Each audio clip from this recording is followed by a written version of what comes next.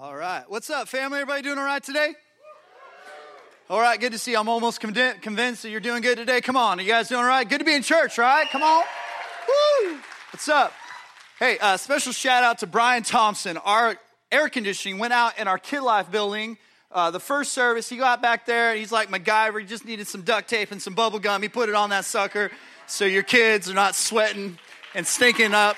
So, thanks, Brian. All right. Hey, you guys enjoying the year of the Bible? Is it going good? Going good? Okay. All right. 13 of you are doing it, so that's good. I'm just joking. I know I've been hearing a lot of stories from folks that are enjoying it, and I do want to just reiterate what Pastor Rick was saying. Look, the Word of God, it says it's like a double-edged sword, and it cuts through the center of who you are. In the original language, it's talking about the marrow of the bones, which that's the deepest part of what they knew about the human anatomy at that point. Like they thought that was the physical makeup of the person. What it's saying is, look, there's times in your life when your flesh and your spirit, they're going to get all mixed up together. And that's when you need the Word of God that'll help you see what is eternal and what is powerful and what is ultimate truth and what is just temporary. And so I'd encourage you, if you're in a place in your life where you're struggling in your flesh, you're struggling with situation and circumstance, I promise you the applied Word of God will change your life. If you got behind on the reading and you're way too far behind, don't try to catch up. You just get discouraged. Just jump right back in wherever you can. I've gotten behind a few times. I love the Bible app because I can just get on there and listen to it as I'm driving down the road. Helps me get caught up. You may need to do that, but let's get in the Word of God together. Amen? All right, we're going to talk about a pretty familiar story. Now, typically throughout the series, we either been talking about a passage of Scripture that was in the week before reading plans or the upcoming week reading plans. But I'm going to kind of break the rules a little bit because that's kind of how I roll. I'm going to go back a little bit further, like a week and a half, because I want to talk about John 11 and this portion of Scripture. Now, this is a story that a lot of us have heard before. You may have, if you've been around church, you've heard pastors, preachers probably teach on this before. And the tendency that can happen when you've heard about something before is you just like, oh, I already heard everything there is to hear about this. I'm just going to take a nap. I don't appreciate you not doing that. I'd appreciate you just engaging. I believe that God wants to teach us some more through this portion of Scripture. Let me give you some context. Jesus is out doing ministry, teaching, and all of a sudden he gets word that his best friend Lazarus is very, very ill. Okay, that's the message that he gets. So he gets this message that his best friend Lazarus is really, really ill, and he decides, I'm just going to hang out for a couple more days. Do some more ministry. Okay, that would be like me getting word that Cody is really, really ill, and I'm like, I'm just going to stay in Branson a couple more days. Really like Silver Dollar City, going to get on some more roller coasters. I'd be in trouble. But Jesus already knew that Lazarus was already dead. It took them a while to get the message to him. He's already dead. So he stays, he does some ministry. He knows he's God, so he's building this whole thing, setting this whole thing up to glorify himself and to glorify his heavenly Father. And so a few days later, he starts heading back to Bethany, where Lazarus and Mary and Martha lived, these close friends of his. As he's getting closer, Martha, one of the sisters, comes out and says, Jesus, if only you had come back sooner, my brother wouldn't be dead. And Jesus recognizes something in her at that point and kind of speaks to her lack of faith, okay? And then later, as he gets even closer, Mary comes out, and she says basically the same thing, but he has a totally different response to Mary. His response to Mary is that he's broken. He begins to weep with her. Two different hearts, same type of words, same type of semantics, but two different hearts. We're going to talk about that. So we're going to pick up with this story. John chapter 11, you've got your Bible apps, whatever kind of fruit phone you use, BlackBerry, Apple, whatever you have. Let's look at this together. Get in your Bible app. Get your Bible out. Chapter 11, verse 33. NIV. When Jesus saw her weeping, speaking of Mary, and the Jews who had come along with her also weeping, he was deeply moved in spirit and troubled. Where have you laid him? He asked. Come and see, Lord, they replied. Jesus wept. Then the Jews said, see how he loved him. But some of them said, could not he have opened the eyes, the same man that opened the eyes of the blind man, have kept this man from dying? Jesus, once more deeply moved, came to the tomb. It was a cave with a stone laid across the entrance. "Take away the stone," he said. "But Lord," Martha said, the sister of the dead man, "by this time there is a bad odor, for he has been there for 4 days." Then Jesus said, "Did I not tell you that if you believe, you will see the glory of God?" So they took away the stone. Then Jesus looked up and said, "Father, I thank you that you have heard me. Now I knew that you always hear me, but I have said this for the benefit of the people standing here, that they may believe that you sent me."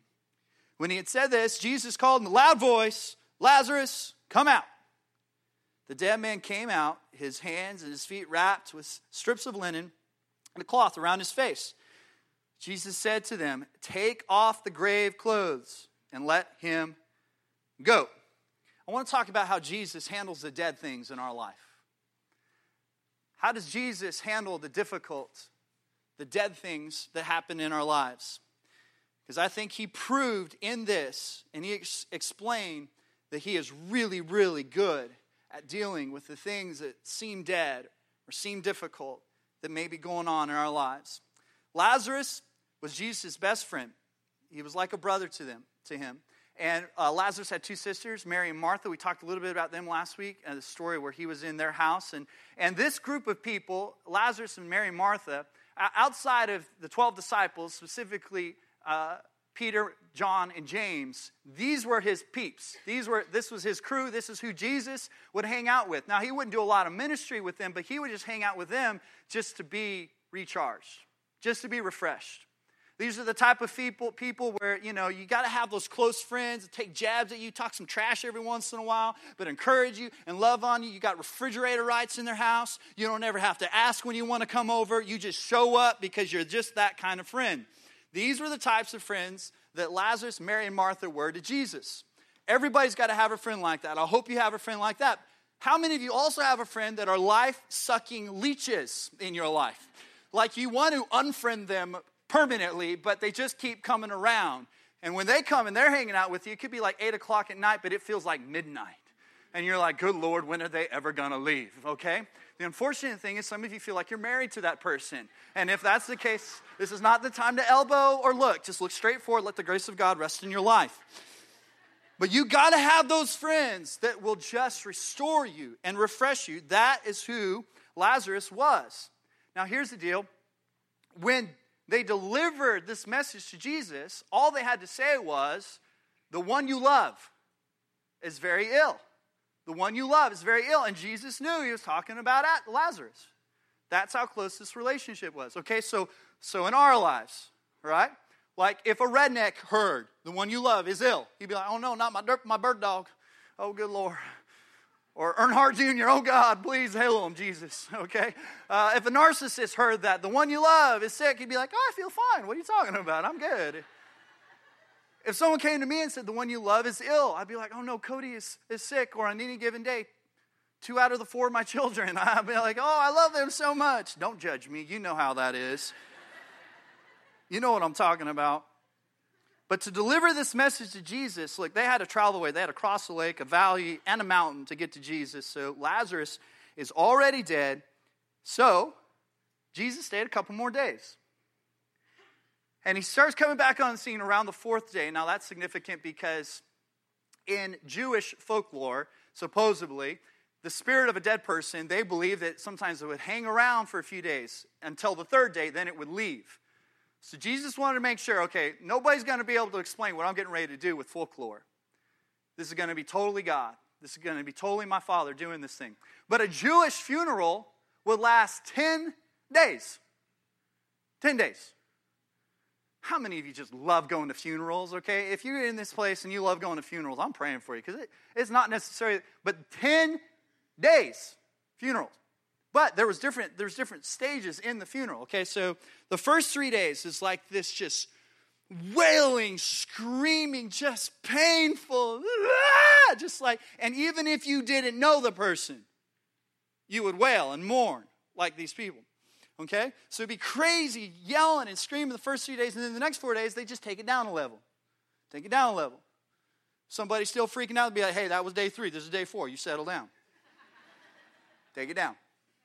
And by the last 3 days, it was kind of like, hey, don't miss them. Where the fried chicken at? I need some green bean casserole. Still going to miss them, but I want to eat, okay? But they would be freaking out. So it'd be like, even the first 3 days, like, yeah, God, no. Who were they? I didn't even know him. Oh, God. Next 4 days, like, man, we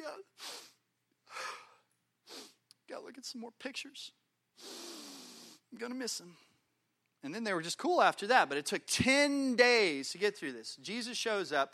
Martha and Mary Martha had come out and said, Jesus, if you had only come earlier, then my brother would still be alive. And when she says that, she comes to Jesus the same way a lot of us come to Jesus with our problems. We come to him with an if. God, if you would have just done this, God, then I wouldn't be dealing with this. So Jesus sees that in Martha and says, well, hold on a second. This is not going to end the way that you think that it's going to end. And so kind of calls some faith out of Martha. Now Mary comes out and Mary says almost the exact same thing. If you had only come sooner, my brother would not be dead. But Mary is broken and mourning. And when Jesus sees these other people coming behind her, he breaks as well. Something is shook loose inside of him. How does Jesus deal with dead things? First of all, Jesus comes to us with emotion. He comes to us with emotion. John 11:35, shortest verse in the Bible. Anybody in this room can memorize this verse. Jesus wept. Jesus wept. But I don't want you to underestimate the significance of that statement, because why is he weeping? Why is he so broken? It's not just because his best friend died. It's much more than that. It's because he sees the lack of hope in the people that are mourning this death. And it says that his spirit is deeply troubled. Why is it troubled? Because people were mourning as people without hope. And he came to bring hope. He's broken and he's weeping because he hates the fact that they don't see exactly who he is. They don't see that he came to bring life and life to the full. They all can only see the death that's in front of them. And so on the inside, he is raging against that. And on the outside, he weeps with them. This is so important. See, God doesn't just know everything, he feels everything. God doesn't just know all the details of your life, but he feels everything that you feel. So when you're hurt, guess what? He's going to hurt with you. And here's the deal. Jesus knows that in just a few minutes, the whole situation is about to change. Like in 5 minutes, he's going to raise Lazarus from the dead. If it were me, I would have been like, y'all having a funeral. I'm about to turn into a party. So y'all quit your crying. Quit your fake crying. Turn down for what? Come on now. But Jesus stays in the moment, in their pain. He's not 5 minutes ahead of it. He's not 10 minutes ahead of it. He's not 8 days ahead of it. He could have been as far ahead of it, but he stays in the moment, in their pain. And that's exactly what Jesus will do in your life. He will meet you exactly where you are, in that place of pain. Some of you may have walked in here wondering if anybody here gives a rip about what's happening in your life. And I want you to know we give a rip, but more importantly than that, Jesus gives a rip. He gives a rip. He feels it. He is feeling it with you. And he's ready to meet with you, but he's not going to just leave you there. Another thing that Jesus does in dealing with death is he exposes the dead things. He exposes the dead things. He says, look, take away the stone. But on that command, Martha, man, like her sense of correctness kicks in. She's like, hold on, Jesus. Whoa. Like, you can't take away this stone. He stank. The King James Version actually says it this way. Behold, he stinketh. That's what it says in the King James Version. Every once in a while, the King James Version nails it. I like it. But Jesus understands that in order for dead things to have life, they have to be exposed to the light. In order for the dead things in your life to be healed and restored, they've got to come into the light. You can't just pile a big heavy rock in front of the dead things of your life and hope that maybe it's just going to go away. It's not. And the longer it's there, the more it's going to stink. The harder it is going to be to deal with it. Last week we talked about David and Nathan and how Nathan came to David and held him accountable, called out the dead thing that was in his life, told him that he knew, that God knew about Bathsheba and the sin that he committed. Here's what we didn't discuss. The fact is that when Nathan came to David at that point, guess what? It had been 2 years. 2 years. David had not written a psalm in 2 years. David had not made one administrative decision for his kingdom in 2 years. David had not gone to war in 2 years. Why? Because he was trying to pile a big old heavy stone in front of this dead thing that was in his life, this sin. And it took a friend that loved him enough to come along and say, we've got to expose this thing. We've got to expose this dead thing in your life so that we can have life again. So the only way that David was going to move forward is somebody had to come along and remove the dead thing. Remove the stone and expose the dead thing in his life. And it's the same thing in your life. You're going to need somebody to come along and help you expose the dead thing that's in your life if you ever want to see life again. You've got to let that thing be exposed. And that's what Jesus is trying to do. He's trying to expose this thing. And here's the deal. I want to tell you something. When I was growing up, when I went to church, I never felt safe to really be real, to be myself. When my parents were going through the divorce, I was broken. I was hurting. And I didn't even feel like I could talk even to my youth pastor about how I was really feeling. And the few times that I ever feel like I shared something I was dealing with, a sin or whatever, I felt like it was used against me later on. As soon as they found out about my sin, it meant I couldn't serve anywhere, I couldn't lead anywhere, I couldn't do anything. When I came to New Life Church, one of the first times I walked into a staff meeting with Pastor Rick, he's like, all right, everybody, hey, how's your marriage? And how's this? And I'm like, you ain't going to trick me. I know what you're doing. You're trying to get ammunition for later. But that wasn't it. I want to let you know, this is not a perfect church. All you have to do is look down the row you're sitting on. Don't do it right now, but there's some jacked up people around you right now. They messed up.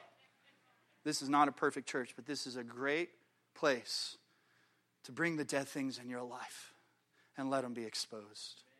And I want to tell you, there isn't anything that you're going to tell us that's going to shock us.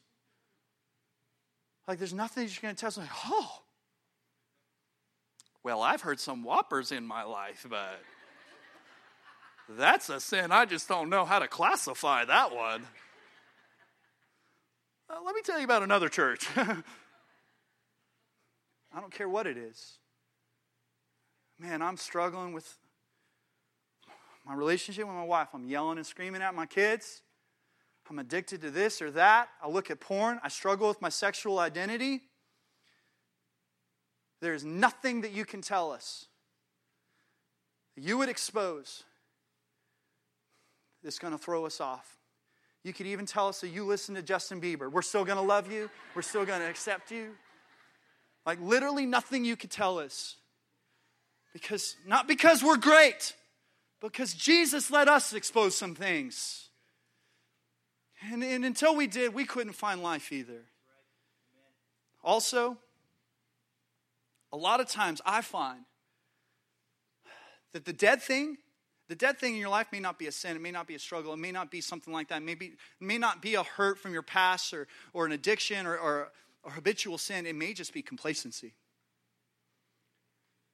It may be that you're at a place where the thing that is dead in you is your passion for your purpose and your calling. And so you come to church and you go to a service, but that's about it. In my experience, what stinks more than anything is when you pile a bunch of Christians into a building and that's all they do. I find that Christians are a lot like manure. You pile them up, they stink. But if you spread them out some, they could bring life to something around them. But it ain't going to happen if you just come into a church building It's the reason why we have life groups. It's the reason why we have serve groups. Because you got to spread yourself out some. And if you'll do that, God will use you and use what's happened in your life and use the dead things that could stink, but when they're under the right light, with the right condition, God's going to bring life out of it. It's really good preaching. Also, Jesus shows his glory. This is the whole purpose of this whole situation that Jesus is setting up. To show his glory. When the news first came to Jesus, he said, this sickness will not end in death. Okay, now he didn't say that you wouldn't go through death. You went through death. Just like the 23rd song, yea, though I walk through the valley of the shadow of death, you're going to have to walk through the valley. You may walk through some death, but with Jesus, nothing ever ends in death. With Jesus, nothing ever ends in death, even death. With Jesus, doesn't end in death. But he's allowing these things to happen. He's going through death so that God's glory can be magnified. Because God's glory shows up best when things seem dead. He loves doing that. He loves taking a hopeless situation, a hopeless story, and bringing hope, bringing life. This is so important for us to see. He comes and he says, take the stone away. And then he says, Lazarus, come out. In the original Greek, it was literally like this. Lazarus, here. Like he was calling a dog. Lazarus, here. I'm convinced that if he was not specific in calling Lazarus, that every dead person around there would have come back to life. It would have been like the biblical version of The Walking Dead. Just everybody like, what? Because he's showing off. He's showing off his glory. He's showing off his glory. The word for glory in the original language is the word Cabot. It means weightiness. It means weight. Why? Because sometimes your equation looks like this. Pain plus frustration plus rejection plus hurt plus bitterness plus financial issues equals death. And Jesus is showing up and he's saying, well, get a load of this. Because no matter what you have in the scale of your life, your situation and circumstance in the scale of your life, when you throw Jesus on the table, it's always going to tilt towards the will of God. Every single time. And he's just saying, look, every once in a while you're going to need his super on your natural to move and to change things. And that's what he's bringing. He's bringing his glory. And it's going to change. What does Jesus do with dead things? Well, he embraces them with emotion, with tears. He exposes them so they can have purpose again. He exhibits his glory in them so that something that seems hopeless can have hope again. But it doesn't end there. Jesus also restores things through relationships. He restores things through relationships. Because Jesus said, now loosen and let him go. Unwrap this guy. Let's not just bring him back to life, but let's take away the things that ever represented death. Let's take the dead things off of him. He's bound up in them. And some of you, you're at this stage right now. You're at this stage like you're alive, but you're walking around like a mummy. But you can't even really walk around. You're constrained. Lazarus actually had his hands and his feet bound. He couldn't communicate. His face was wrapped up in this stuff. So literally, physically, but metaphorically, he couldn't move forward in life until he was set free.